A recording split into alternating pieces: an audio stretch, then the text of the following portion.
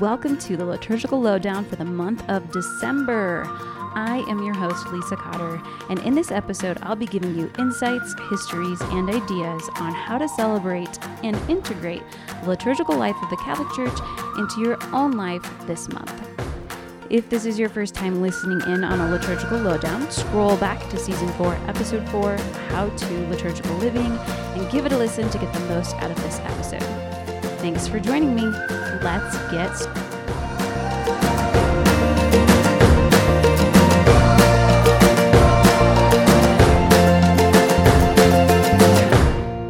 Happy December, everybody.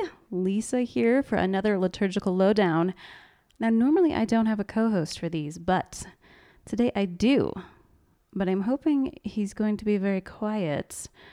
It's my baby. My baby Isaac was born 1 week ago today, but it's almost December, so I got to get the lowdown out. So he is sitting here with me, sleeping, and we're just going to see how this goes. See if he'll stay quiet.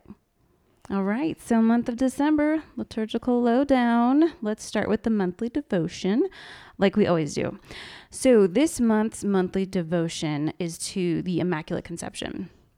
Now, what's interesting here is you'll also see people say that the dedication for this month, or the devotion for this month, is to the divine infancy. I did as much research as I could on this and could not really figure out why there are two devotions that stake claim. So I thought we would talk about Immaculate Conception. That's one I've always seen. But divine infancy, baby Jesus. So I figure with it being Advent in the month of December as well, we will, probably naturally be meditating upon baby Jesus. So I thought I'd talk a little bit more about Immaculate Conception. So this particular solemnity for the Immaculate Conception is on December 8th. So we're thinking about it all month long in the church, but the special day to honor and celebrate on the liturgical calendar is technically December 8th. And this solemnity, it can be a little bit confusing because when you look at it, you're like, oh, Immaculate Conception, that must be when Jesus was conceived. But that's actually not what we're celebrating.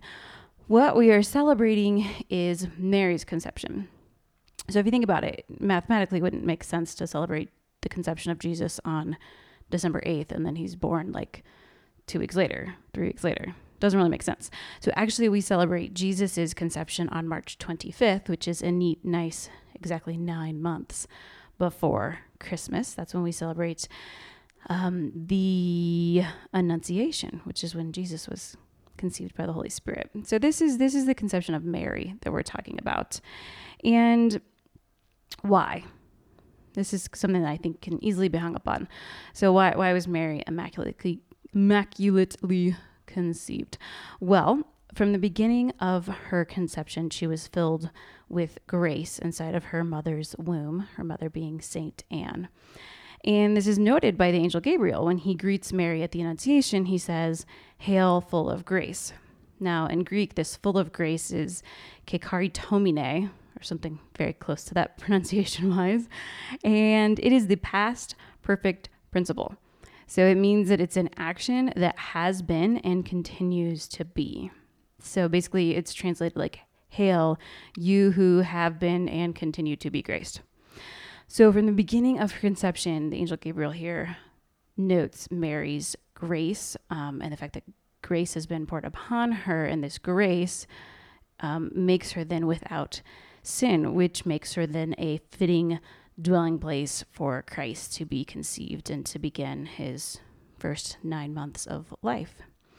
So the beginning mystery of the church, we're constantly understanding this in a deeper level as time goes on. And this happens with the Immaculate Conception. And we see this kind of 150 years ago when we see in France, Our Lady of Lourdes appears to Saint Bernadette, and Saint Bernadette asks her, what is her name? And she says, "I am the Immaculate Conception." So that's how Mary identifies herself. And for the church, that was kind of a puzzling thing because they had been trying to understand, well, what is the nature of Mary's conception? And here this uneducated shepherdess says, well, I don't know who I'm talking to, but she's the Immaculate Conception. And so they know, oh, that's Mary, but that's not a doctrine that had been fully fleshed out. So It's not to say that we didn't know before that Mary was immaculately conceived or that like we created this doctrine. It's just that as time goes on, the church begins to more fully understand the fullness of mysteries and the beauty of mysteries. And this is an example of that. So Immaculate Conception. So what are some ways we can celebrate this month? Well, I'm going to link to a prayer for a litany of the Immaculate Conception.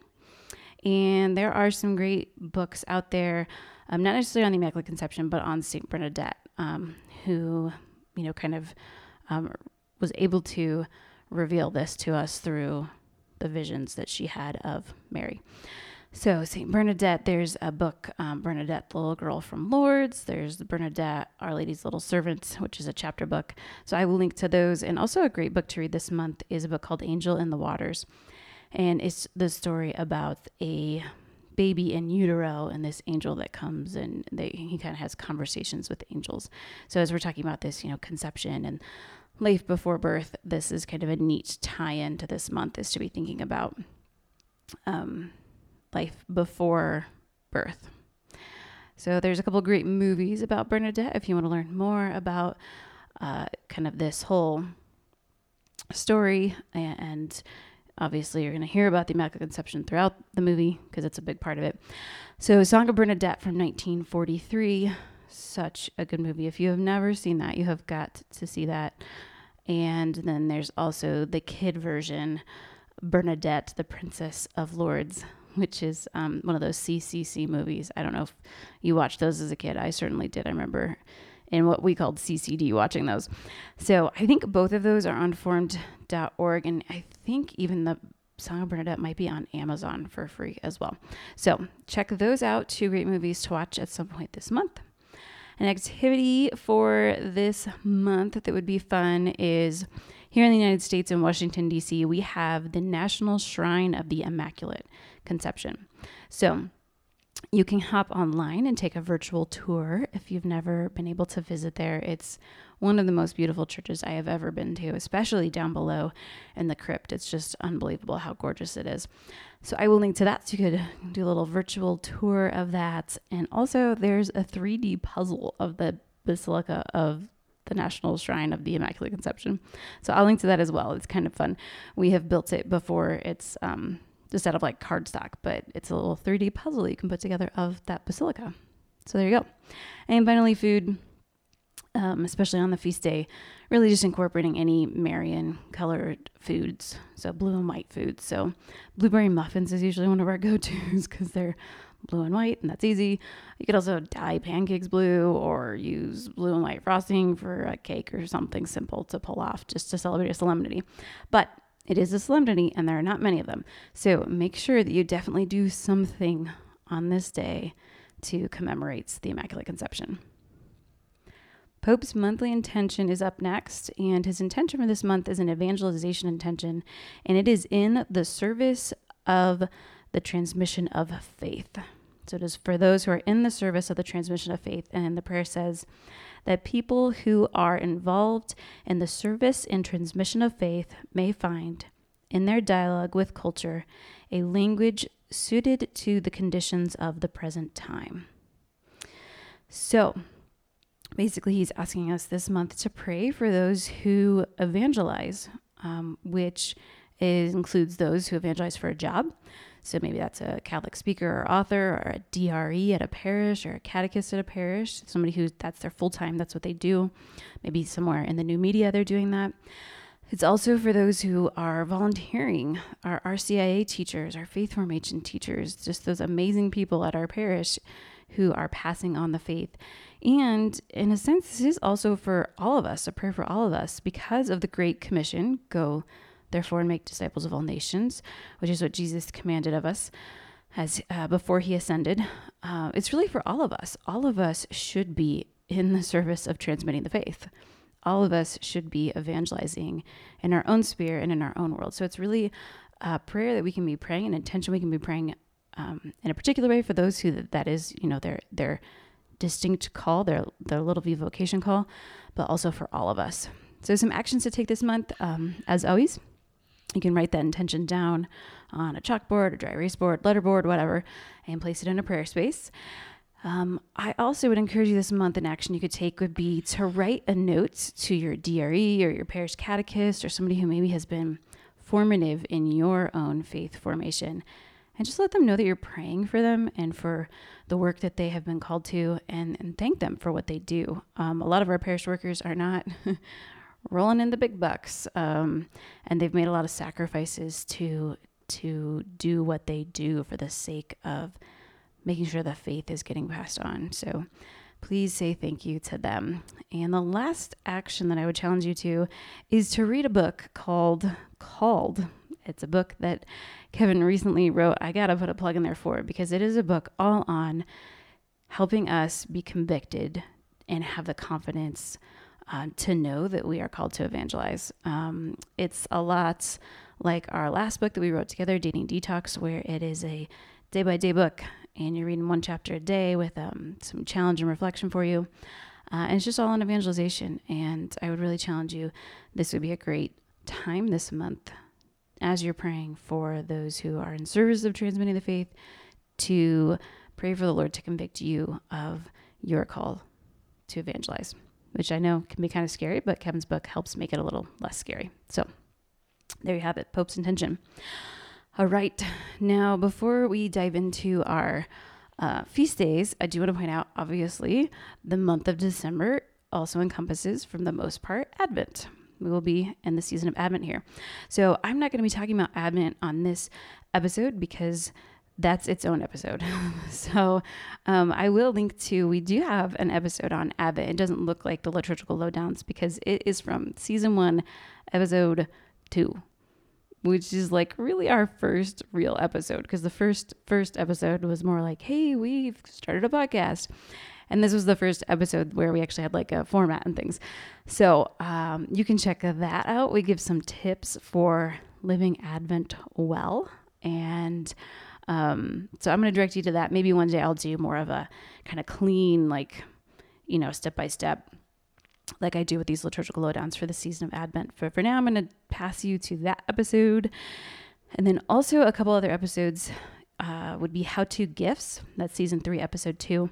In the episode, we talk about giving gifts, and then we give a massive list of Catholic gift ideas. So if you want to incorporate the faith into your gifts this year, it's just an easy, fun listen that has a lot of ideas for gift giving. And then the last one would be How-To Christmas Break. We did an episode on that, season 1, episode 5.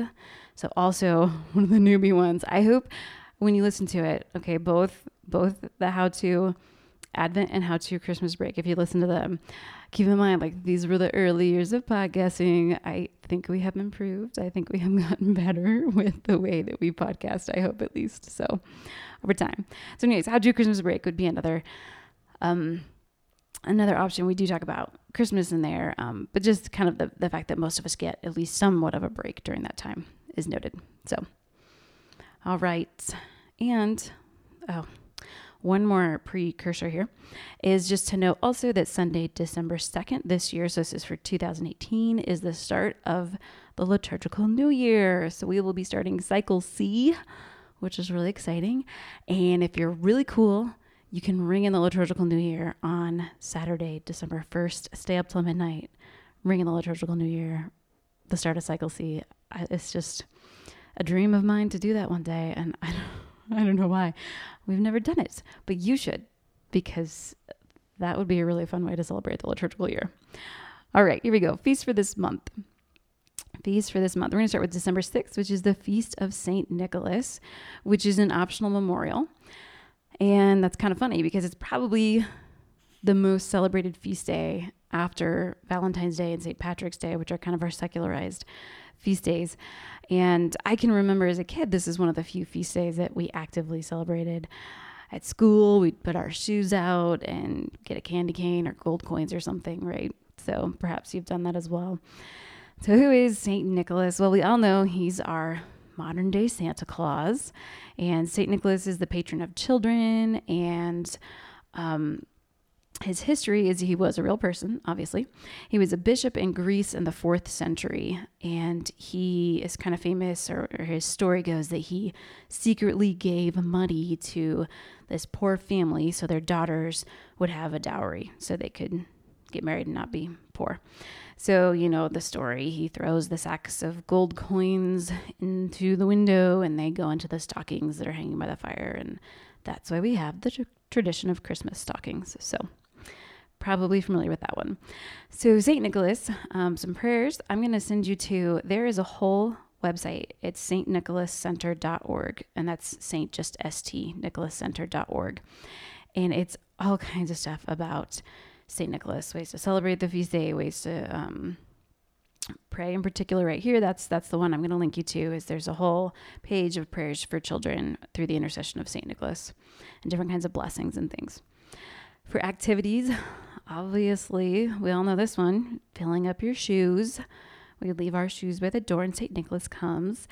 And in our house, I don't know why, but I started the tradition of instead of filling up my kids' shoes, we actually do our stockings. We fill up our stockings, and that's when they get hung up by the mantle, is on St. Nicholas's feast day. I don't know. I think maybe it has something to do with I remember as a kid always being like, there's candy in my shoes, and now I'm going to eat it. That's weird. So there's something more sanitary about stockings, apparently. I don't know, but that's what we do. So some kind of traditional things you could put in a stocking would be chocolate coins, which you can buy around this time, usually even at grocery stores. Oranges are another traditional one. They're traditional because they represent like golden balls. Some people say, well, what St. Nicholas put in the stockings would have been golden balls. So some people will put an orange. You can also get chocolate oranges and just combine those two. You could put in a little holy card of St. Nick. Candy canes are another traditional thing. They're related to St. Nicholas and Christmas, and it all wraps together. St. Nicholas was a bishop, so it's in the shape of a shepherd's staff, as the bishop who shepherds his flock or his people in his diocese. So there you go. Some fun things for St. Nicholas's feast day. There's lots of great books. I'm going to link to a couple of them in the show notes. Some children's books, some of my favorites. And there's also some movies. There's Nicholas, the Boy Who Became Santa, which is on formed.org. That's another CCC one, like the Bernadette one. And then there's a Veggie Tales on St. Nicholas. St. Nicholas, A Story of Joyful Giving. And there's actually a nun in that one. So that's kind of fun. A nun Veggie Tale. I don't remember what vegetable she is, but she's in there. So I will link to that as well. It is a pretty decent version of explaining Santa Claus through St. Nicholas. So there you go. All right. And then food and crafts.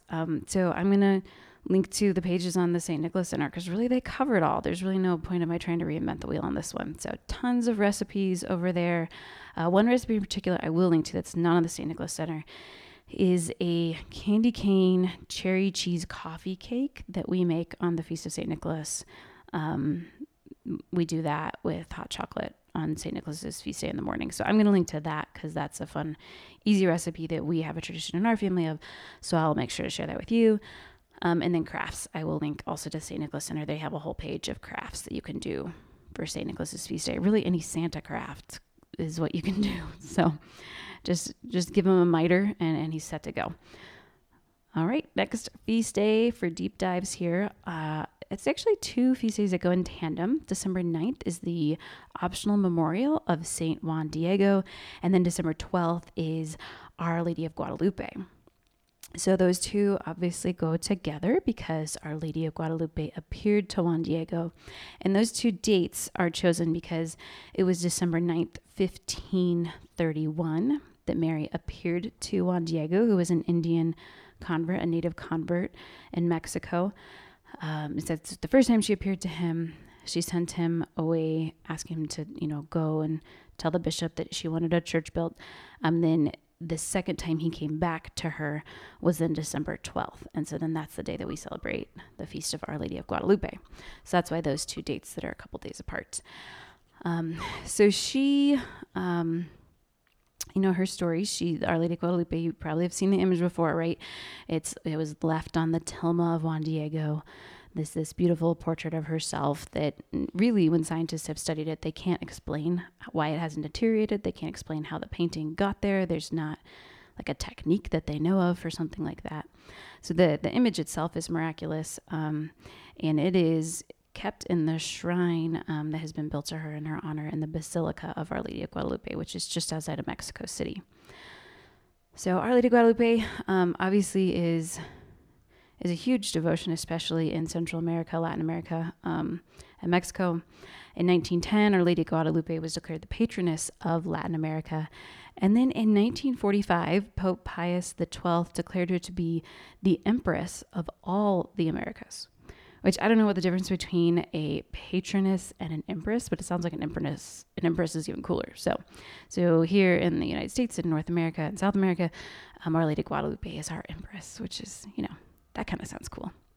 So it's great feast day to celebrate prayers. I'm going to send you over to a page that's got a bunch of different prayers through the intercession of Our Lady of Guadalupe.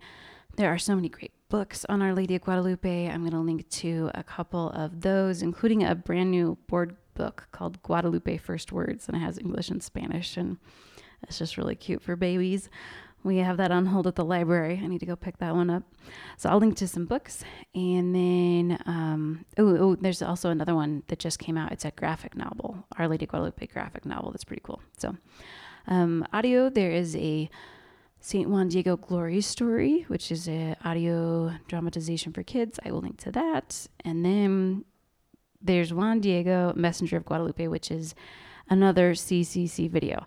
They covered all of the December feast days for some reason. So that's on formed.org if your parish has a subscription to formed.org. If you're like, I don't know what that is, just look up formed.org and you'll figure it out. It's basically Netflix for Catholics. So I talk about it on every episode, so sometimes I forget to mention if you are listening for the first time and you don't know what that is. Okay, other video that you can get on Amazon Prime and Formed.org is called Guadalupe, the Miracle and the Message. It was produced a couple years ago by the Knights of Columbus. It's about an hour long, narrated by Jim Caviezel.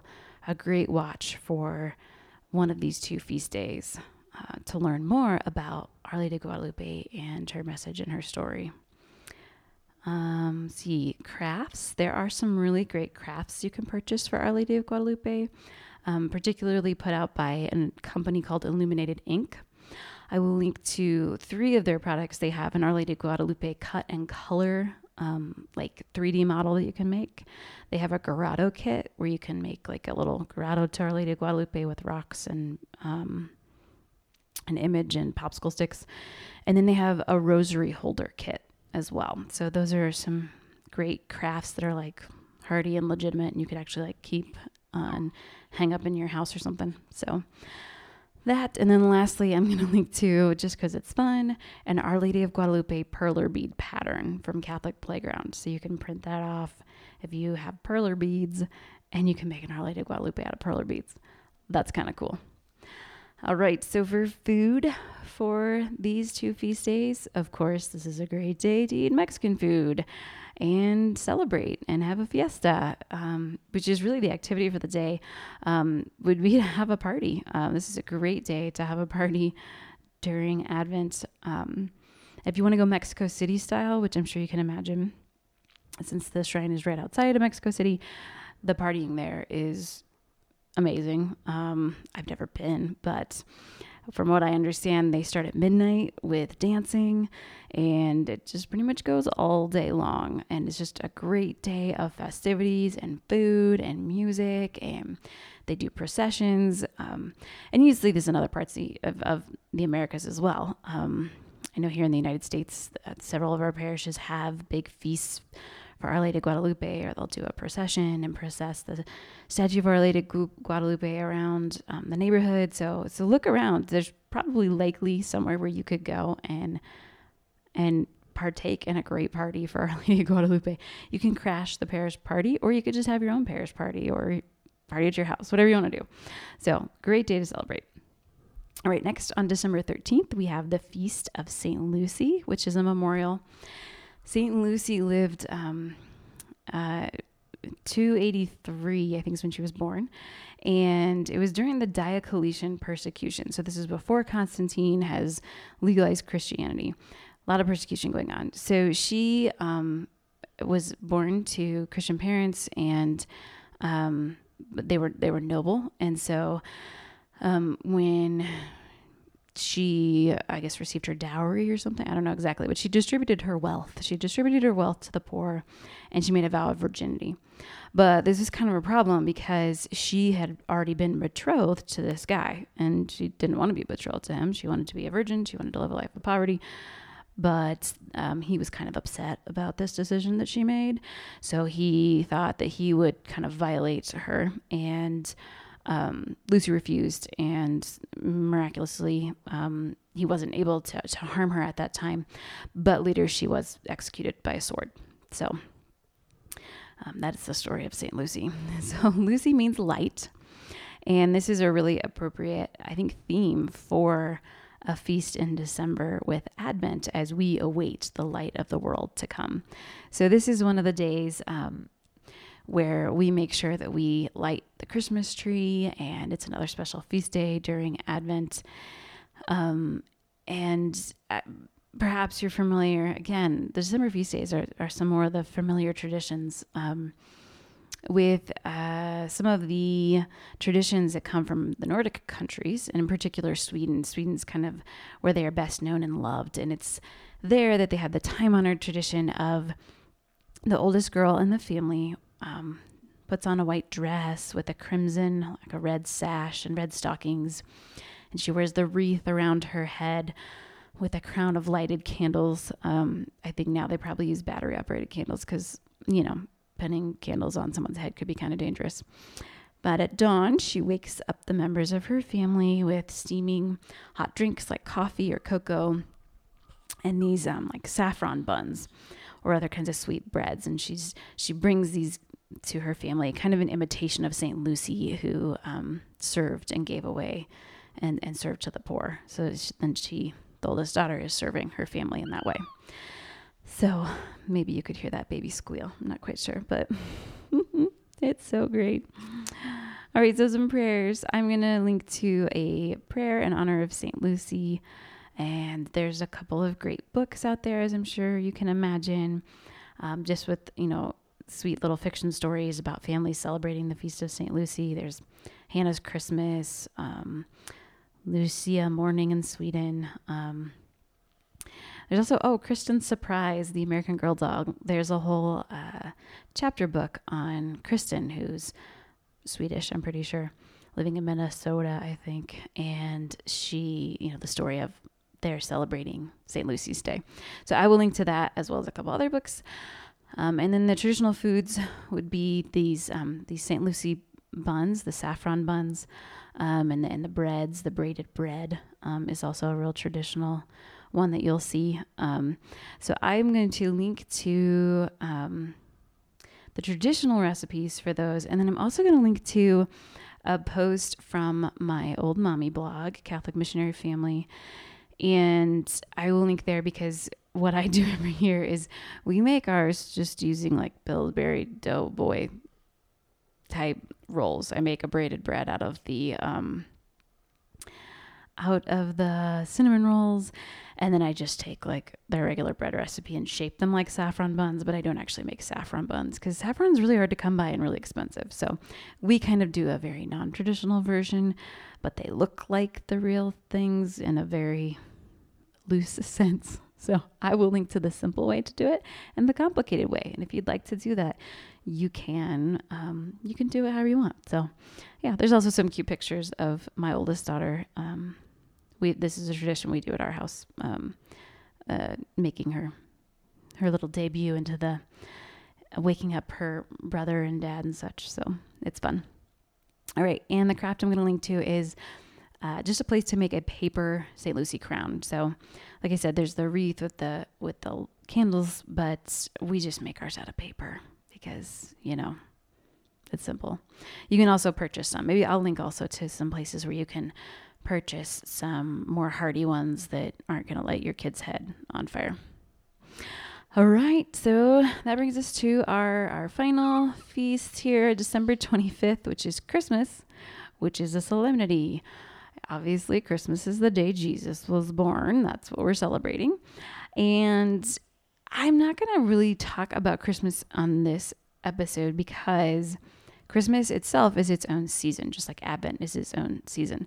So technically the Christmas season runs from like Christmas Eve, like the Christmas Eve service, if you go to Christmas Eve service, so like dawn, or, you know, when it gets dark on Christmas Eve, to this year, Sunday, January 13th. So it goes all the way until the baptism of our Lord, which is a couple Sundays after Christmas. So there's a whole season there, and there's a lot of tradition and a lot of things going on during that time.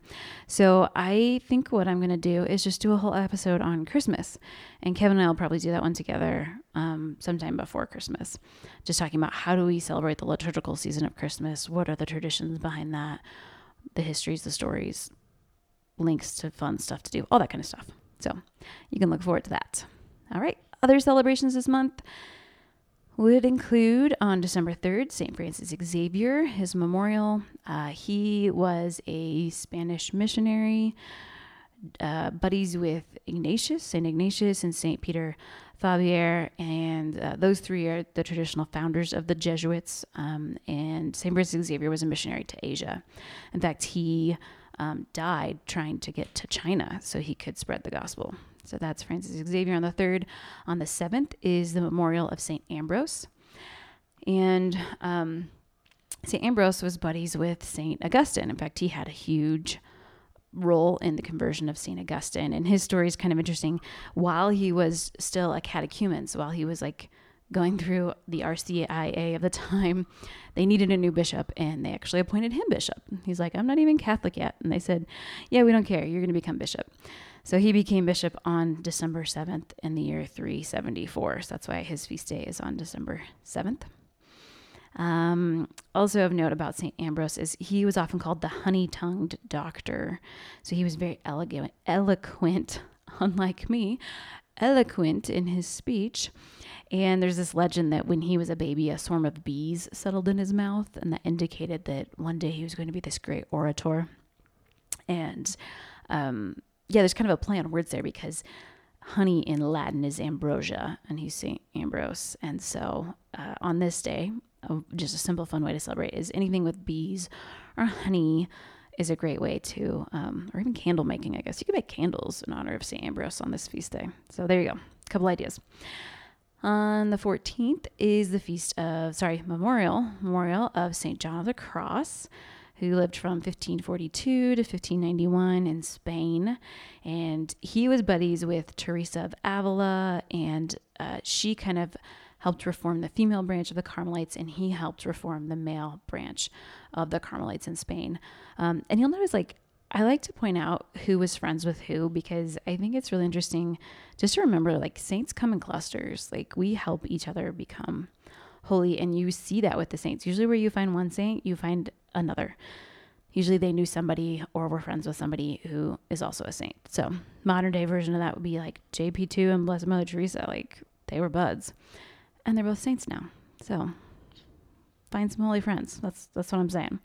All right. So these two reformed the Carmelites, and he is most known for two of his really great spiritual works, The Ascent of Mount Carmel and Dark Night of the Soul. And you can get both of those online at CCEL, which is a site where they post Christian classic works. And you can read those, download those for free. So I'll link to that. On the 26th is the Feast of St. Stephen, who was one of the first ordained deacons of the church, and he was the first Christian martyr. So you can read his account in Acts 7:54 to 60. So a great day to read his story. And then on the 27th is the Feast of St. John the Apostle, who was the beloved disciple, the younger brother of James. And Peter, James, and John were kind of in Jesus's like inner circle. So they were the ones who were there at the Transfiguration, for example. They were the ones who went with him to the Garden of Gethsemane. And John was the one who was given Mary at the foot of the cross. And Jesus said, John, this is now your mom. I'm giving her to you and to the world for you to take care of. And he's the one who wrote the Gospel of John. So we actually know quite a bit about John for him being an apostle, a disciple. And he's the only one of the 12 that was not martyred, to our knowledge. So it's believed that he was not martyred, which is kind of interesting. And finally, on the 28th is the Feast of Holy Innocents. And this is the day where we remember all the baby boys who were aged 2 and under who were murdered by Herod. Because Herod was livid about the fact that there was this new king coming on the horizon. And so he wanted to try to kill the king. So he just said, every baby boy, kill them all. That story is told in Matthew chapter 2, verses 13 to 18. And if I'm being honest, this is probably my least favorite feast day of the year because we've just had Christmas, and that's the last thing I want to think about is mothers having their children ripped from them and murdered. But the church is really trying to remind us, from the beginning there, that mixed with joy is also suffering, and we're going to see that in Jesus's life. So there you have it. Kind of the last one of note. This is a tough one because it's a movable feast. It's one of the 12 movable feasts where it depends on the liturgical year. That depends on when it falls, but it's the Feast of the Holy Family. And this feast is always celebrated on the Sunday within the octave of Christmas. So the first 8 days after Christmas are the octave. I'll talk about this more in the Christmas podcast, but from the 25th through the 1st, those 8 days, and the Sunday that falls between those is the Feast of the Holy Family. So that day when we're celebrating the Holy Family, Jesus, Mary, and Joseph. So this year in 2018, it's going to fall on December 30th. All right, there you go. That's it for this liturgical lowdown. As always, the how-to challenge here is to pick 2 things, just 2, because I gave you like 50. So pick 2 things that you can do to live the liturgical life in your home in a more deep and profound way this season. So, and if you do something fun, if you post it up on Instagram, let me know with using that hashtag #HowToCatholic. I love to see what you guys are up to. All right, for all the links to the ideas, prayers, resources, books, anything that I shared, you can find them all in the show notes at madetomagnify.com. Until next month, be saints. It's worth it.